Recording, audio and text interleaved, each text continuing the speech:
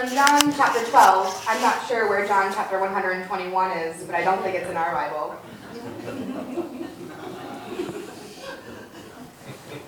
Now among those who went up to worship at the festival were some Greeks. They came to Philip, who was from Bethsaida in Galilee, and said to him, "Sir, we wish to see Jesus." Philip went up and told Andrew. Then Andrew and Philip went and told Jesus. Jesus answered them, "The hour has come for the Son of Man to be glorified. Very truly I tell you, unless a grain of wheat falls into the earth and dies, it remains just a single grain. But if it dies, it bears much fruit. Those who love their life lose it, and those who hate their life in this world will keep it for eternal life. Whoever serves me must follow me, and where I am, there will my servant be also. Whoever serves me, the Father will honor. Now my soul is troubled, and what should I say? Father, save me from this hour? No, it is for this reason that I have come to this hour.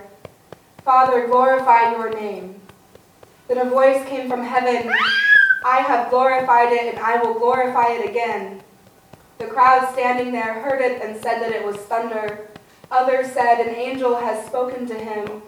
Jesus answered, "This voice has come for your sake, not for mine. Now is the judgment of this world. Now the ruler of this world will be driven out. And I, when I am lifted up from the earth, will draw all people to myself." He said this to indicate the kind of death he was to die. The Gospel of the Lord. Praise to you, Lord Christ. You may be seated. You might notice my voice is not its usual that it normally is. I'm getting over a cold that is long past, but is reaping the benefits of taking my voice today. So I hope you'll bear with me as I take breaks for water and crack a little bit. My favorite line from our reading today, "Sir, we wish to see Jesus." It might seem like a simple request, and really, by this point in Jesus' ministry, it shouldn't be surprising to the disciples that people want to see Jesus. He's been healing and teaching, and people have been hearing about it. But rather than saying, "Sure, right this way," we don't actually know what Philip says to these people from Greece asking about Jesus. We do know that he apparently walks away from them and goes to tell another disciple, Andrew. And together, rather than going to go get these seekers and bring them to Jesus, they go to tell Jesus about what's going on. Why not just invite these people from Greece with them to talk to Jesus? Certainly, Jesus has met plenty of people at this point. But what we're missing from this story is how extraordinary it is that these people from Greece would even speak to Philip, that he would even consider speaking to them, that he would even think about bringing them to Jesus. For the very early church, who were predominantly Jewish in the beginning, these 5 words are a big deal. "Sir, we wish to see Jesus." People outside the Jewish tribe in ancient Israel were considered unclean, considered outsiders, considered so other that the disciples aren't sure what to do. Jesus was the Messiah for the Jewish people, and yes, at this point, he's been seen and been seeing people from the inside and the outside of Jerusalem, but this moment is still extraordinary. By this point in the Gospel of John, Jesus has been visited by a Pharisee, a Jewish religious leader named Nicodemus. He has shared good news with a Samaritan woman, a woman who herself was exiled and on the outside. Jesus has healed an unclean blind man. He has even raised a man named Lazarus from the dead, but spoken with Greeks? That might be too far. In all these moments in Jesus' ministry in the Gospel of John, many of these experiences of Jesus are filled with words about seeing, about being seen. In the story of Nicodemus, Jesus says that we speak of what we know and testify to what we have seen. And Nicodemus wonders about this new life that Jesus speaks of, if he can really ever see it. The Samaritan woman at the well says to the neighbors who once exiled her, "Come and see a man who told me everything I have ever done." When she has been seen by Jesus, she calls to those around her to come and see so that they can be seen too. For the blind man who was healed, when Jesus saw him, Jesus knew that he had been there a long time, and in Jesus seeing this man, he reaches out to him and heals him of his long suffering, restoring his sight. And in the story of Lazarus being risen from the dead, before he can be risen, Lazarus' sister Mary came where Jesus was and saw him and knelt at his feet. And when Jesus saw her weeping, Jesus wept too. And in this moment of grief and relationship and seeing each other, Jesus does the impossible and calls Lazarus out of the tomb. Sir, we wish to see Jesus. In John, to see Jesus, to be seen by Jesus, is more than just looking at him. It's more than just Jesus looking at you. It's not about watching or observing. In John, to see Jesus, to be seen by Jesus, is to experience a new sight, a new relationship, a new healing, a new hope in an extraordinary way. Sir, we wish to see Jesus. These people from Greece who are on the outside were other, and they represent the voices of the entire world, this world that God so loves, asking, Sir, we wish to see Jesus.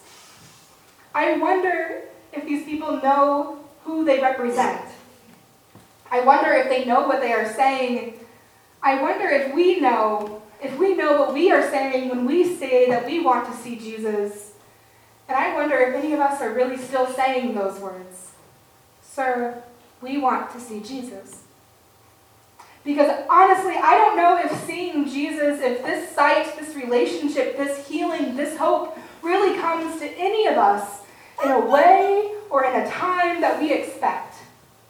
What is so extraordinary about the Greeks who come to Philip, who say, we wish to see Jesus, is that all of these experiences in John of seeing Jesus and being seen by Jesus, they all come as unexpected moments. The lives being lived right before those experiences, the time leading up to seeing Jesus or being seen, are not planned moments, at least not by people. The lives being lived of blindness, of isolation, of suffering, of sorrow remind us that this new life, this new experience is not something that we can just make happen. It's in the life of Nicodemus, who finds himself surrounded by fellow religious leaders focused on themselves and their students, debating religious law and surrounded by a blindness to God in the midst of it. It's in the life of a Samaritan woman who has to go to the well by herself in the middle of the day because she has been so ostracized from her community, in isolation and wondering if the Messiah could really be for her too. It's in the life of a blind man who has suffered for so long, who has wondered what he did to deserve this pain. It's in the grief of Lazarus' family and friends weeping and filled with sorrow. It's in the humanity of it all. The humanity of blindness, of isolation, of suffering, of sorrow. It's in this human experience that Jesus comes to see us and that we can see him. Sir, we wish to see Jesus. We wish to be seen, to be loved, to be forgiven, to be made whole, to be known. And when Jesus hears these words, he knows that humanity must see something else next. He knows that unless a grain of wheat falls into the earth and dies, it cannot become new. It cannot bring new life. Jesus knows that in order to see this world that God so loves, to see all who are on the inside and outside, to be in relationship with those who are considered other, to heal the brokenness and division in this world, to bring new hope and new life in the midst of sin and death, Jesus knows he's going to the cross. Because it's there on the cross that God finds glory, not in riches or power, but in blindness, in isolation, in suffering, in the humanity of it all, in the humanity of the cross. It's the brokenness of this world, of our humanness, that Jesus takes to that cross, and it's Jesus being lifted up. It's Jesus rising from the dead that brings us sight, that draws all people into relationship, that brings healing into a broken world and inspires hope in the midst of hopelessness. And that is not always what we want to see when we might say that we want to see Jesus. We don't always want to see the humanity of it all or ourselves in the humanity of it all. But here we are, and here is Jesus, and even when we can't see him, Jesus still sees us. Jesus still sees you, you beloved children of God. Jesus calls you to be servants of God, you, real and human, and in you Jesus puts his trust. In you Jesus calls a follower, a servant. In you Jesus shares this sight with those you may have been blind to without hesitation or question. Through you, Jesus creates relationships with people you would never expect, with people you might have considered other, with your neighbors in this world. In you, Jesus heals the divisions between us. Jesus brings this healing for all people, whether Jewish or Greek or insert your label here. We are all welcome to come and see the love and mercy we have been given. Through you, Jesus creates hope. Hope that we can see, hope that draws us into relationship, hope that heals the brokenness and the divisions between us, hope that brings us to this new life in the one who gives his life for us.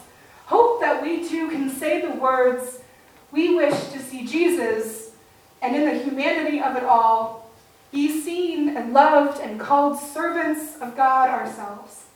Thanks be to God. Amen. Amen.